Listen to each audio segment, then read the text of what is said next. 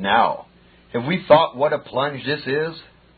Have we followed with our minds the ruin of one poorest, darkest, weakest pagan soul through its progressive depravity and despair, through its increasing capacities for sinning and suffering, and through the never-ending, ever-widening vistas of its immortality, till the woe is vaster than the wreck of a world? And do we remember how frequently this ruin occurs? Every blast of war or pestilence or famine which shakes the human crop, strews hail with precious seed of lost souls, is thickly when the November wind sweeps the sere leaves of some trackless wood into its silent lake.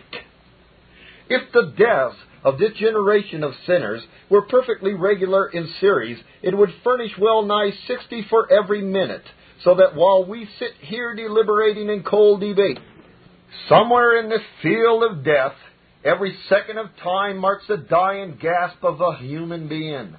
Hark to the fatal beat! Each stroke of the pendulum tolls the knell of another soul that drops.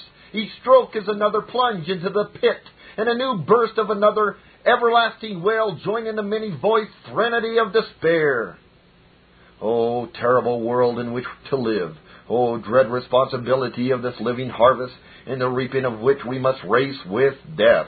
How can our sluggish feet overtake the swift angel to snatch the prey from his grasp, when the baleful shade of his wings is seen flitting over isle and continent, even as the gathering gloom of night would appear to some watcher from the skies to sweep around the revolving globe? Should we not shrink in shuddering horror from the tremendous competition till we recur to our divine Master to infuse us with His strength and to wash out the sin of our sluggishness with His blood? Yet let us not be cast down. We remember that so swiftly as the dark edge of night devours the surface of our world from sight, even so swiftly does the advancing flush of day revolve behind it and reconquer it to light and joy. Thus will the light of the Son of Righteousness follow and outrun the shadows of death until they darken the earth no more. Number 2.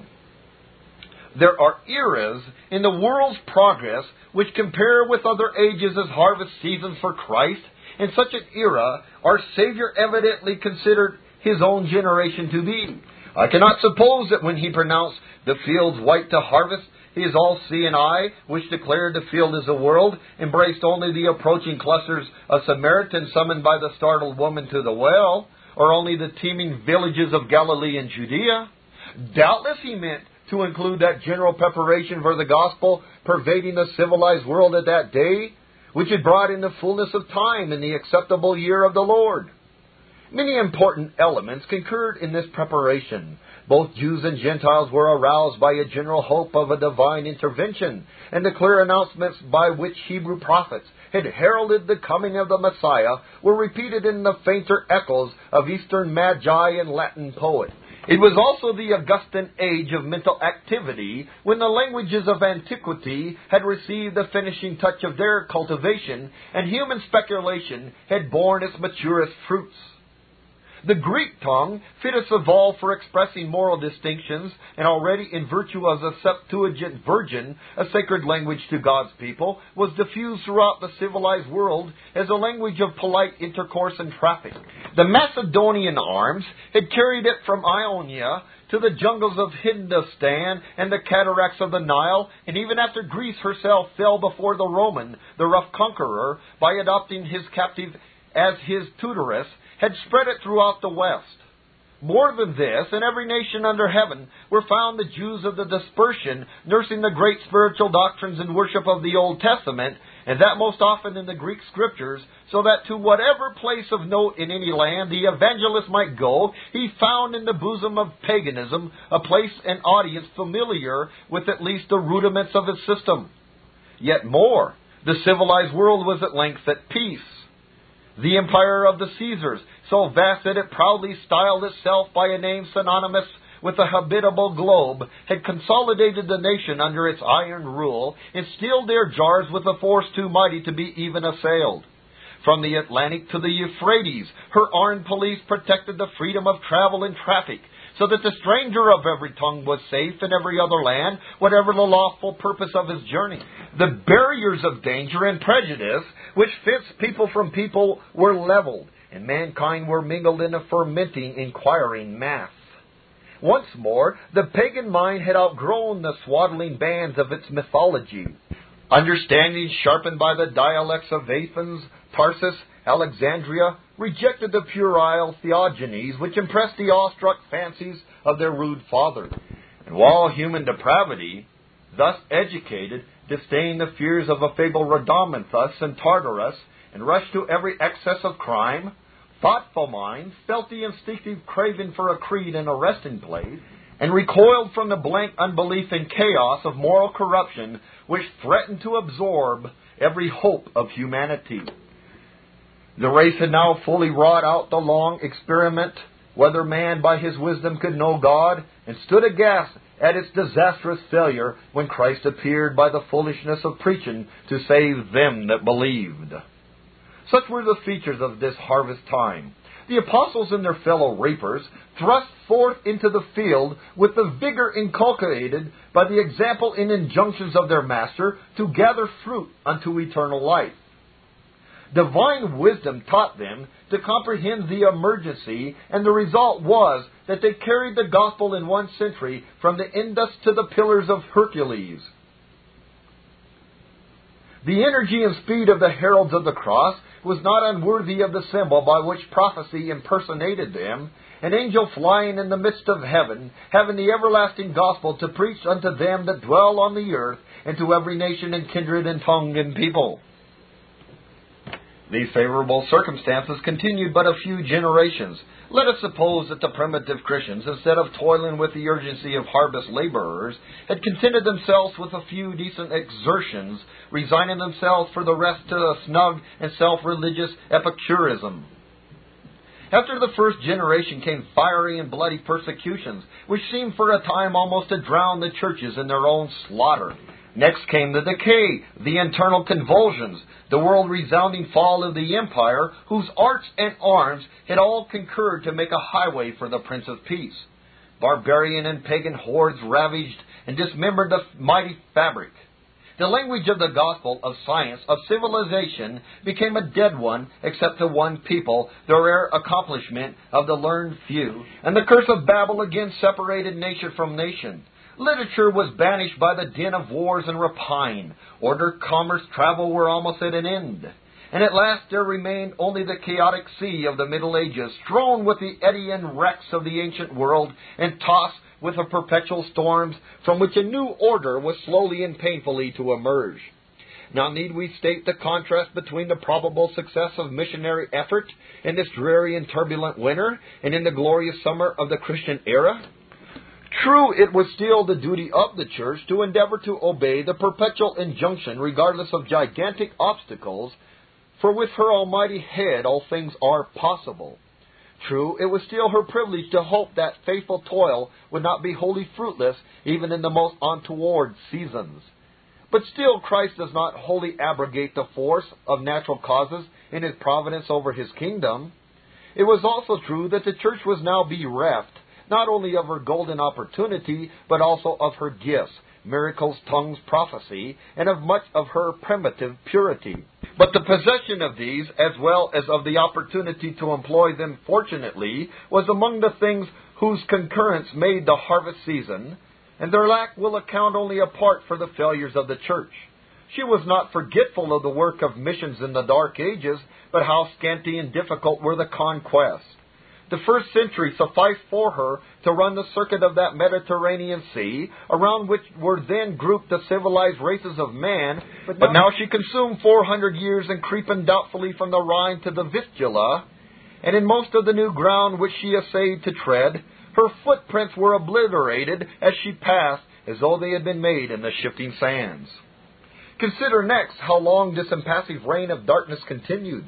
Only in the 14th century did the twilight begin slowly and dimly to emerge, which at length in the 16th broke into the new dayspring of the Reformation.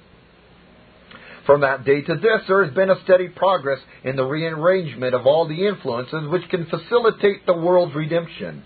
And now behold, lift up your eyes and look on the fields, for they are white again to harvest. Never since the era when Christ sent forth His apostles and evangelists into the whitened crop has the world seen a second season so propitious as our age for the ingathering of the people to Him. Let us see how many of the elements of favorable preparation have been reproduced. One of these was the mental activity of the Augustan age. But ever since the triumphant insurrection of the human mind against popery, thought has been increasingly free and active until this age claims it as its peculiar glory. The whole realm of science known to the ancients has been reoccupied, and other domains have been added, as unknown to them and as magnificent by comparison with theirs as the new world which Columbus opened to our industry. Everywhere the human mind ferments, inquires, and discusses. The printing press, thought 400 years old, still develops new magic in its powers, an agency for which Paul would probably have gladly exchanged his gift of tongues. We even see the strange fact that Papists and Brahmins eagerly employ this engine of light, and with judicial blindness accustom their people to its use, only to destroy their own empire of darkness.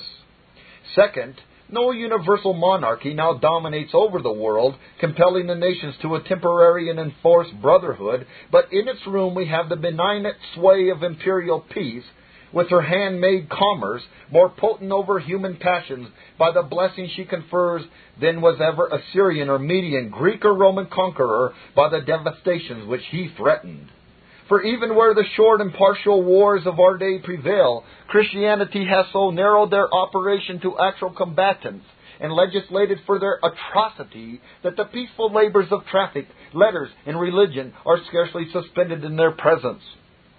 And under the wings of this peace and commerce the Christian may go to more peoples and tongues, and wherever dreamed by the fabulous geography of the ancients, with a safety as great as was invoked by the proud challenge, I am a Roman citizen. Need I refer to those wonders of modern science, by which the distance is abridged, and may we almost say with prophecy, there is no more sea to divide the nation? Third, in place of the common language of antiquity, we have now the English, a tongue yet nobler and spoken in more different tribes and in more of the highs of men than was the Greek in the days of Paul. And with this language goes the prestige and fear of the British people, protecting us almost equally with them. For such is the community of tongue, race, character, religion, and interest between Britain and America, that in the pagan world men fortunately almost forget to distinguish between us. What silent sea or ancient river is not vexed by their prows and visited by their enterprise? In what mart do not their flags inspire fear and respect, so that to omit their vast dependencies, more ample than the empire of Augustus, there is scarcely a province in the pagan world where Protestant power and enterprise have not so proceeded that the Protestant teacher may enter securely and perform his mission under the shield of their protection. For even China and Japan, the last strongholds of exclusive jealousy, will doubtless before long disclose their mysteries before the inevitable forces of the age. When we turn to the lands of the beast and the false prophet, we see there also a rapid relaxation of hindrances. Moslem fanaticism burns but feebly in our day, for decrepitude and dependence now compel those powers once so terrible to Christianity to purchase the protection of the most Protestant nation at the price of a tolerance of Christians which they were little wont to exercise. How wondrously hath God wrought here! Even Popery, enemy of the gospel, more inexorable than Islam, is compelled by triumphant moral influences to relax its exclusiveness. In Sardinia, France, Belgium, in Brazil, and the other states of Central and Southern America, soon to be seats of teeming empires, a partial liberty is yielded to the gospel. And as though it were not enough to open every door to us abroad, Providence has precipitated a part of the destitute into our arms at home by directing the immigration of Popish Europe to our Atlantic and of pagan Asia to our Pacific border. While God has thus prepared the field for us, He has also prepared us for the field. In those Protestant nations to whom He has virtually given the empire of the world, He has given to His churches the numbers, the wealth, the education, the moral influence requisite to enable them to go up and occupy the ground. Never since the Christian era has there been a second concurrence such as this of everything which promotes a facile and successful spread of Christianity. The fields are white to harvest. But now let us solemnly remember that a harvest season is from its nature very short. Let us review these advantages, not in the spirit of pompous self-gratulation, too often seen, but with a trembling sense of the duties which they imply. For be assured, this fortunate juncture cannot be permanent. It is too good to last unless it be improved. As reasonably might we hope that two planets, which had been wheeling their long cycles in devious opposition around the remoter verge of Saturn, when at length they meet one instant in our field of view, would arrest their ceaseless courses to remain in conjunction. It is the attribute of human affairs to revolve. And when this great living wheel of Providence, which is so high that it is dreadful, shall have once more turned away its auspicious segment from the church, who can tell how many ages may elapse before its stately revolution will restore it to us? Let us take a probable warning from the past.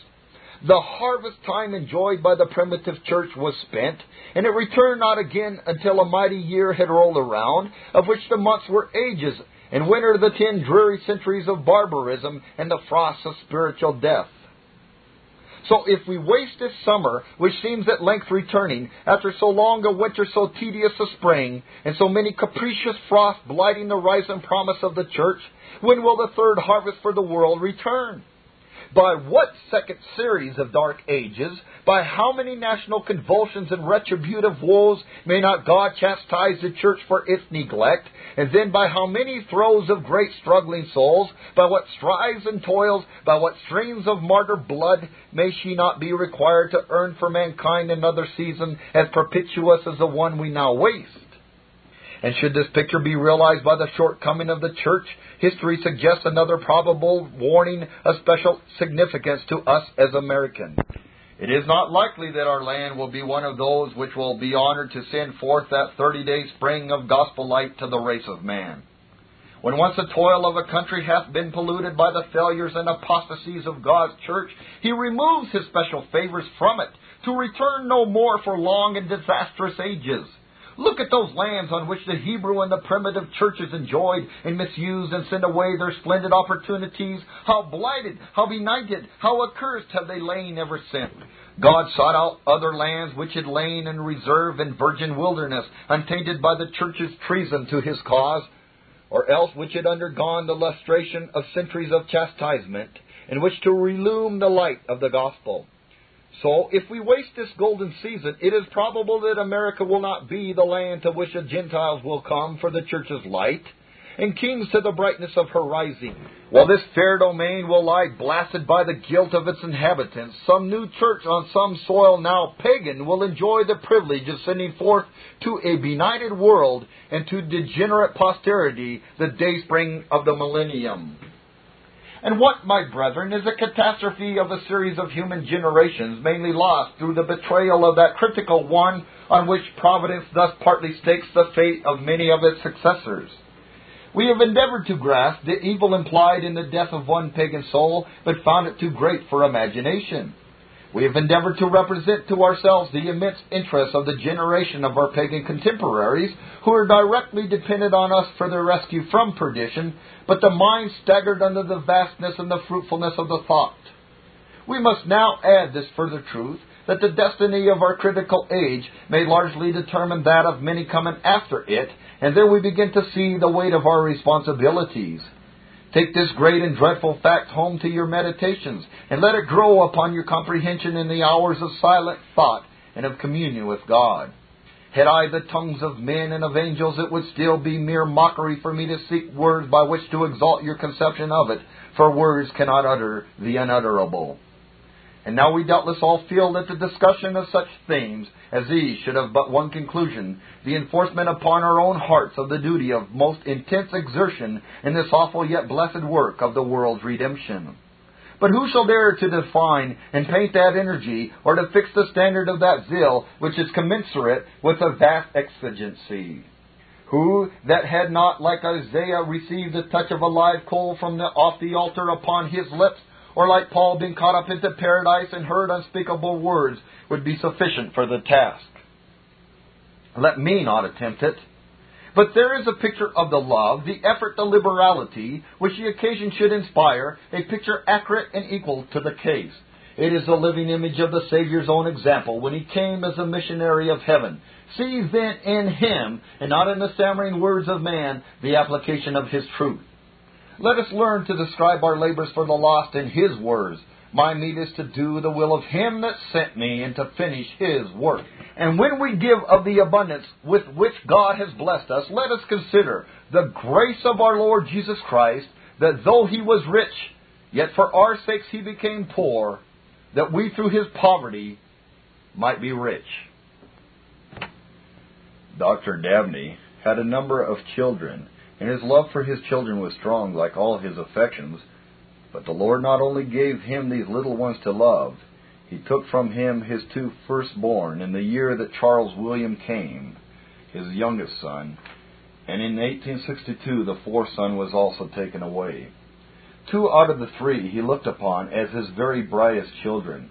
In these bereavements he suffered as only a very strong man, a man of persistence and intensity of character equally marked, could suffer.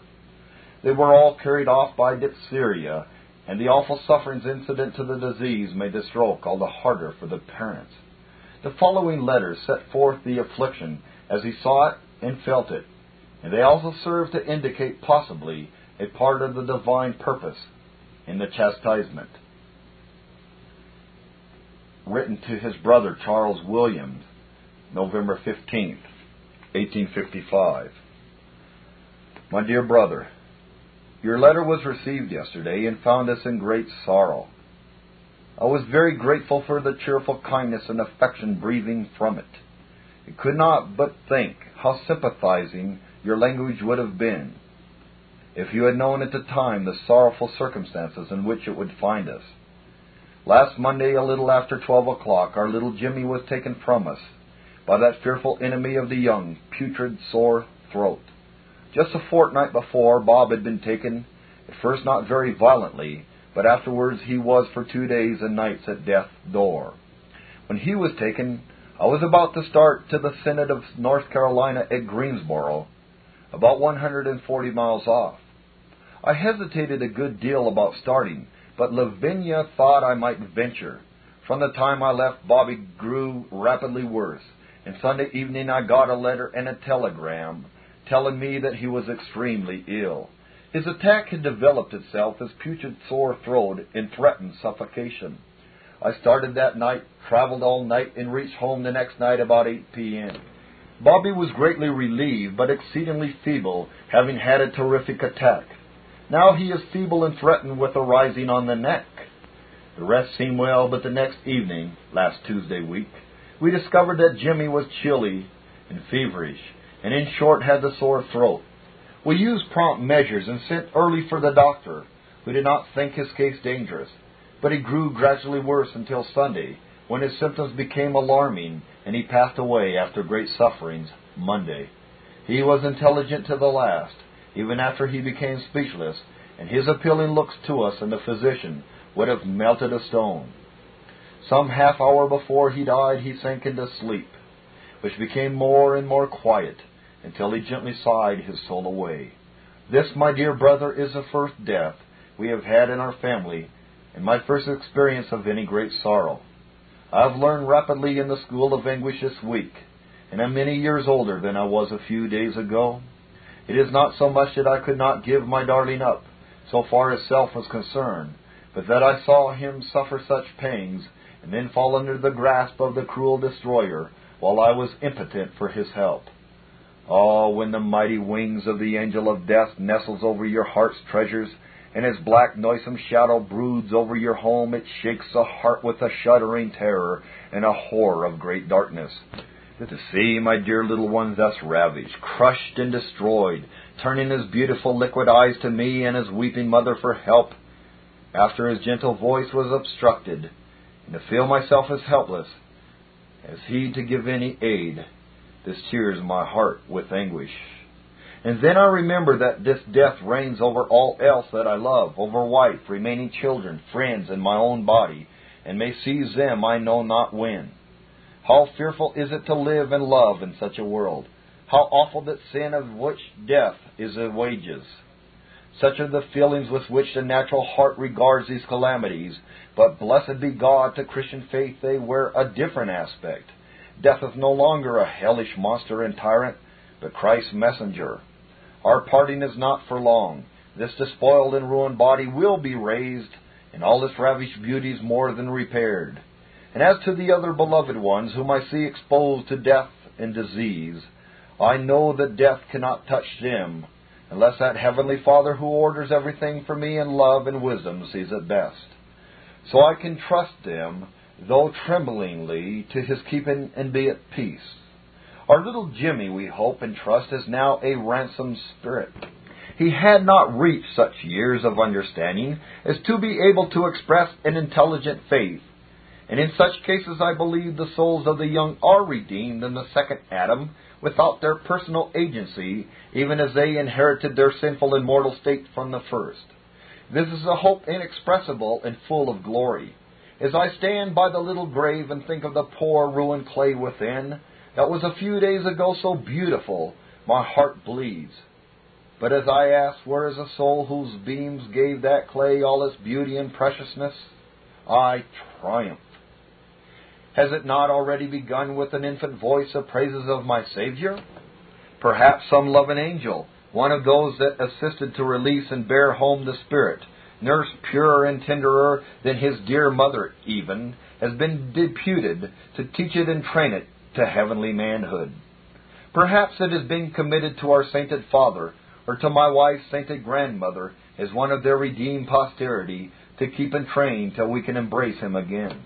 At any rate, it is in Christ's heavenly house, and under His guardian love. Now I feel as never before the blessedness of that redeeming grace and divine blood, which have ransomed my poor babe from all the sin and death which he inherited through me. Dr. Sampson used to say that while he trembled with almost daily solicitude for his father's soul, respect and the fear of seeming insolence interposed an almost insuperable barrier to his saying anything to promote his salvation. I have felt just the same solicitude and the same diffidence towards you, my senior, guardian, second father, and faithful guide, whom I feel to be a superior to me in all my merely human virtues as an age. But coming from this awful agonizing deathbed of my boy, from this verge of the eternal world, I feel that my tongue is untied. I can speak. I will speak now, not as an instructor or rebuker, taking the attitude of superior wisdom or merit, but as a soul once sin-sick and miserable, pointing a beloved brother sinner to the divine physician whom I have found. My dear brother, you know that except a man be born again, he cannot see the kingdom of God, that without faith in the Lord Jesus Christ and repentance towards God, no sin can be pardoned, and the wages of sin is eternal death. Have you sought and found these preparations? You say that time hurries away with impetuous speed, and there is leisure for less and less as you grow older. How short a span is a year now!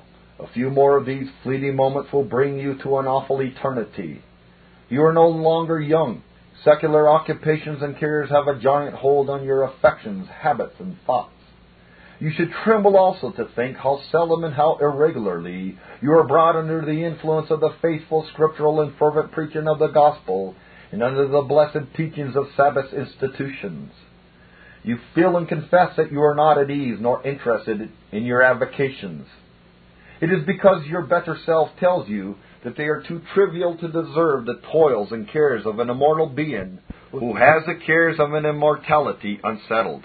I beseech you, begin to search the Scriptures, to think of your danger, to remember the immortal interests of your beloved wife, my sister, and your 3 children, to weigh your danger and settle the question, what must I do to be saved?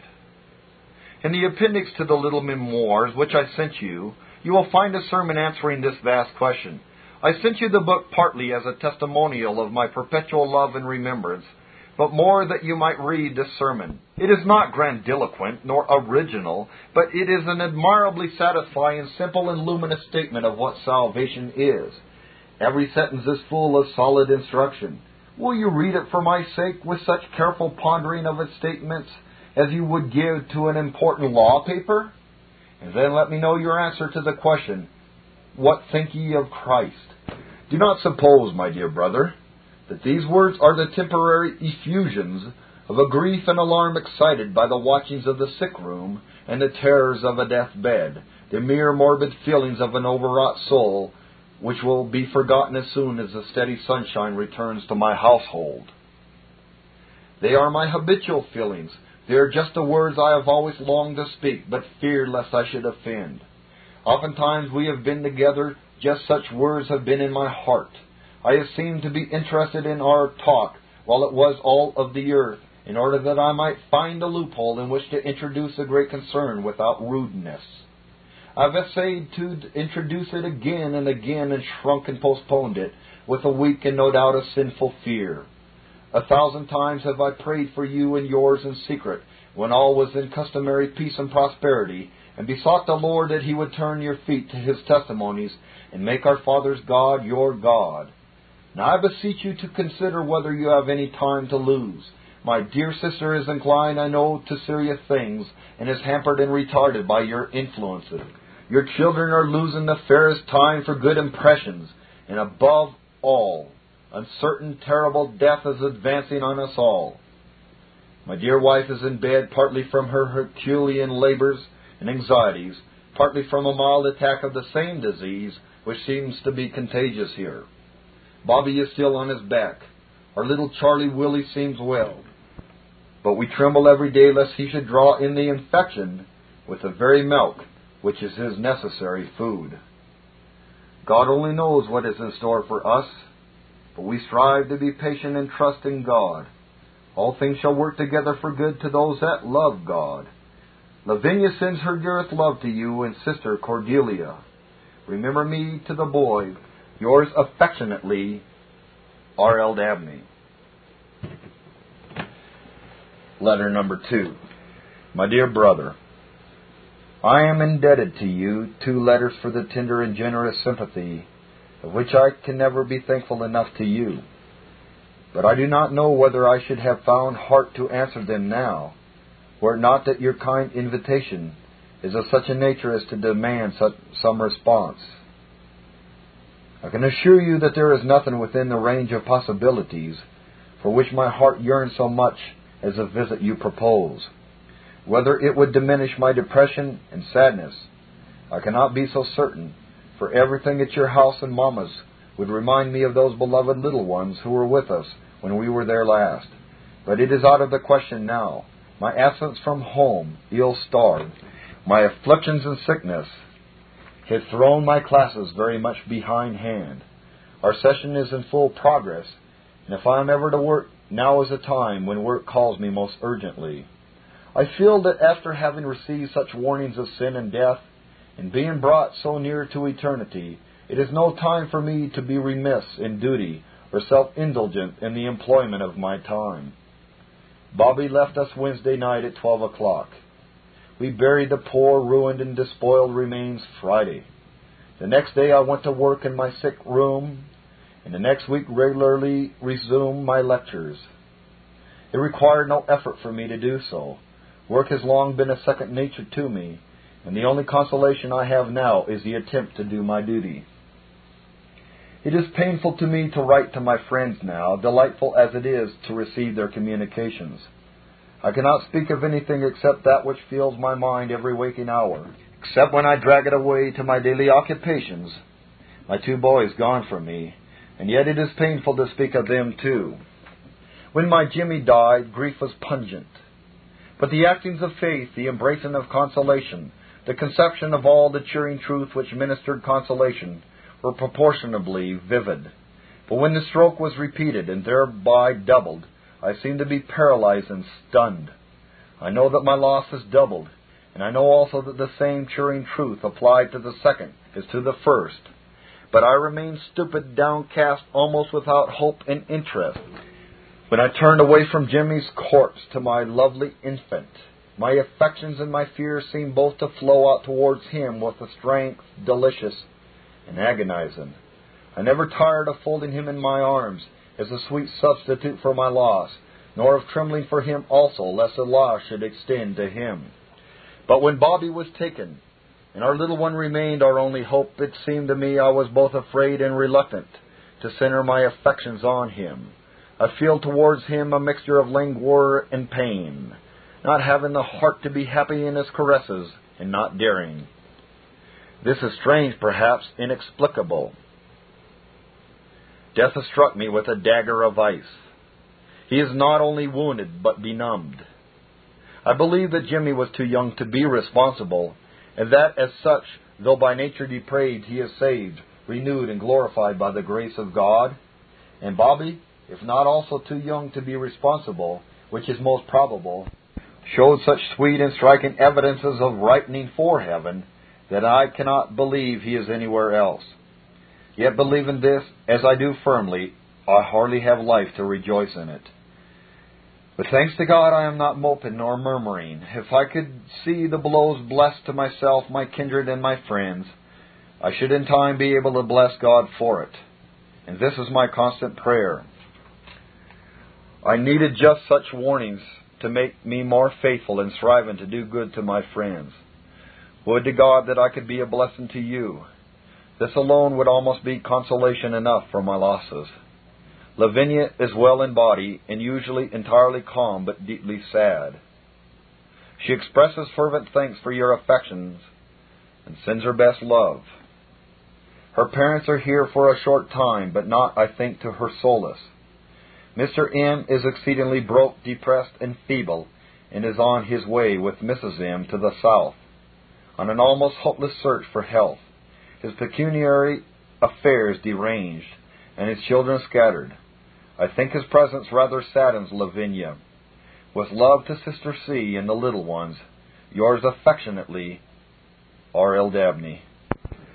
The last piece of literary work which Dabney did was the preparation of a brief sketch of the life of his teacher, colleague, and friend, Dr. Francis S. Sampson. He did this on Monday, the 3rd day of January, 1896. On the evening of that day, he was seized with an acute illness. After 4 hours at 11 p.m., the heart and brain that had moved for 3/4 of a century with such extraordinary momentum ceased to act. Robert Louis Dabney was dead. During these years subsequent to June 1894, he had seen the 4th volume of his discussions brought into print, and had in these 3 years prepared at least 2 of the discussions brought out in that volume, The Influence of False Philosophies upon Character and Conduct, the True Purpose of the Civil War. These are not long papers, but they bear the marks of Dr. Dabney's mental power and vigor. Dr. and Mrs. Dabney had returned to Victoria in the early part of December 1897. During that month, he had not been very well, but was able to go about his premises, and as if anticipating his death, had been active in fitting his place more to suit Mrs. Dabney's convenience. On Sunday the 2nd of January, he had proposed to attend church, but suffered himself to be dissuaded, as the day was raw and chilly. He was suffering somewhat, but no uneasiness was felt by his family until about 9 o'clock p.m. The end was much nearer than they thought even then. He suffered sharp pain in the chest. The minutes ticked away. He showed less of restlessness. When Mrs. Dabney asked him whether he felt easier, he said, "A little easier, but the blessed rest is here." The mighty worker was weary of pain. Like his great military chief, he yearned for rest from it. He had long prayed that when the release should come, it might come quickly, and it came as he had prayed. At 10 minutes before 11 p.m. of that 3rd day of January, he was dead. He had long commanded his sons to bury his body in a little cemetery belonging to the Union Theological Seminary at Hampton, Sydney, Virginia.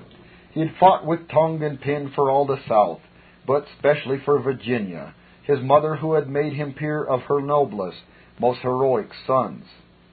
He loved no other soil as hers. He loved old Hampton, Sydney, where he had poured himself out in his manhood's prime and turned multitudinous eyes upon the place because he had his workshop there. He would have his body sleep beside the bodies of his 3 little sons till the resurrection morning. At his funeral the following was read, quote, "A prince and a great man has fallen in Israel. On such occasions it is proper to take account of our loss, that we may rightly estimate what the Lord gave and what the Lord has taken away. That our departed friend and brother was indeed a prince and a great man in Israel, made so by God's gifts of nature and grace, all would agree. That he was a great teacher, scores and hundreds of our ministers who have enjoyed the privilege of his instruction have always cordially testified. That he was a great theologian, his numerous works, left as an invaluable heritage to the church, make abundantly evident. That he was a great philosopher, his frequent and important contributions to the philosophical discussions of the last 30 years in our country clearly demonstrate. That he was a great preacher, many present can bear witness from their own delightful experience, as for years they sat under his pulpit ministrations. That as a result of 30 years teaching in the seminary, and of the contribution he has made to our religious and ethical and theological literature, he has left a deeper impression for good on our Southern ministry and Southern church than any other man who has ever been connected with our denomination. Few, I suppose, would question. That he was a great man in the excellence of his character, in conscientiousness, in integrity, in courage, in his supreme devotion to truth and to duty, and in zeal for the church and for God, none can doubt. That he was one of the most valuable gifts God has ever made to our church and our country, all would admit. Well, therefore we today mourn over our loss, for God would not have us so lightly esteem so great a gift as not to be profoundly affected when it was withdrawn. We should mingle with our lamentations the most sincere thanksgiving to God that he has ever made us so great a gift, that he preserved it to us so long, that now our brother, after faithfully serving his generation until vital forces failed under the growing infirmities of advancing years, has gently fallen on sleep and been received to his reward, and that those eyes so long closed to the beauties of this world and to the faces and forms of earth by love and friendship have been opened to the glories of the heavenly kingdom, and to behold the loved ones gone before, and the general assembly and church of the firstborn, and to see the King in his beauty. Let us then be profoundly grateful, while we are at the same time tenderly sorrowful. But it is not my purpose even to attempt to give you an adequate conception of Dr. Dabney's life and character. I leave that for the more competent brethren who will presently address you. I only wish, in introducing this part of the service, to avail myself of the privilege and opportunity of laying a little flower upon the bier of him to whom I am more indebted than to any other man, living or dead. So they laid away the body of Robert L. Dabney amongst the bodies of a goodly number of sainted and able men, and beside the dust of his 3 little boys.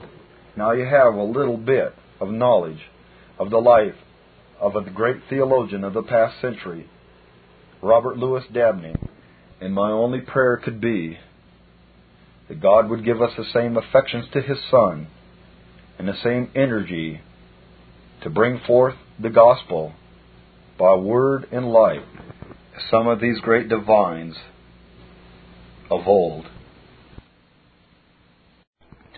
This Reformation audio track is a production of Stillwater's Revival Books. SWRB makes thousands of classic Reformation resources available, free and for sale, in audio, video, and printed formats. Our many free resources, as well as our complete mail-order catalog, containing thousands of classic and contemporary Puritan and Reformed books, tapes, and videos at great discounts, is on the web at www.swrb.com. We can also be reached by email at swrb@swrb.com, by phone at 780-450-3730, by fax at 780-468-1096, or by mail at 4710-37A Avenue, Edmonton, that's Edmonton, Alberta, abbreviated capital A, capital B, Canada, T6L3T5. You may also request a free printed catalog. And remember that John Calvin, in defending the Reformation's regulative principle of worship, or what is sometimes called the scriptural law of worship, commenting on the words of God, which I commanded them not, neither came into my heart, from his commentary on Jeremiah 7:31, writes, God here cuts off from men every occasion for making evasions, since he condemns by this one phrase, I have not commanded them, whatever the Jews devised. There is then no other argument needed to condemn superstitions than that they are not commanded by God. For when men allow themselves to worship God according to their own fancies, and attend not to his commands, they pervert true religion. And if this principle was adopted by the Papists, all those fictitious modes of worship in which they absurdly exercise themselves would fall to the ground. It is indeed a horrible thing for the Papists to seek to discharge their duties towards God by performing their own superstitions. There is an immense number of them, as it is well known, and as it manifestly appears. Were they to admit this principle, that we cannot rightly worship God except by obeying his word, they would be delivered from their deep abyss of error. The prophet's words, then, are very important, when he says that God had commanded no such thing, and that it never came to his mind, as though he had said that men assume too much wisdom when they devise what he never required, nay, what he never knew.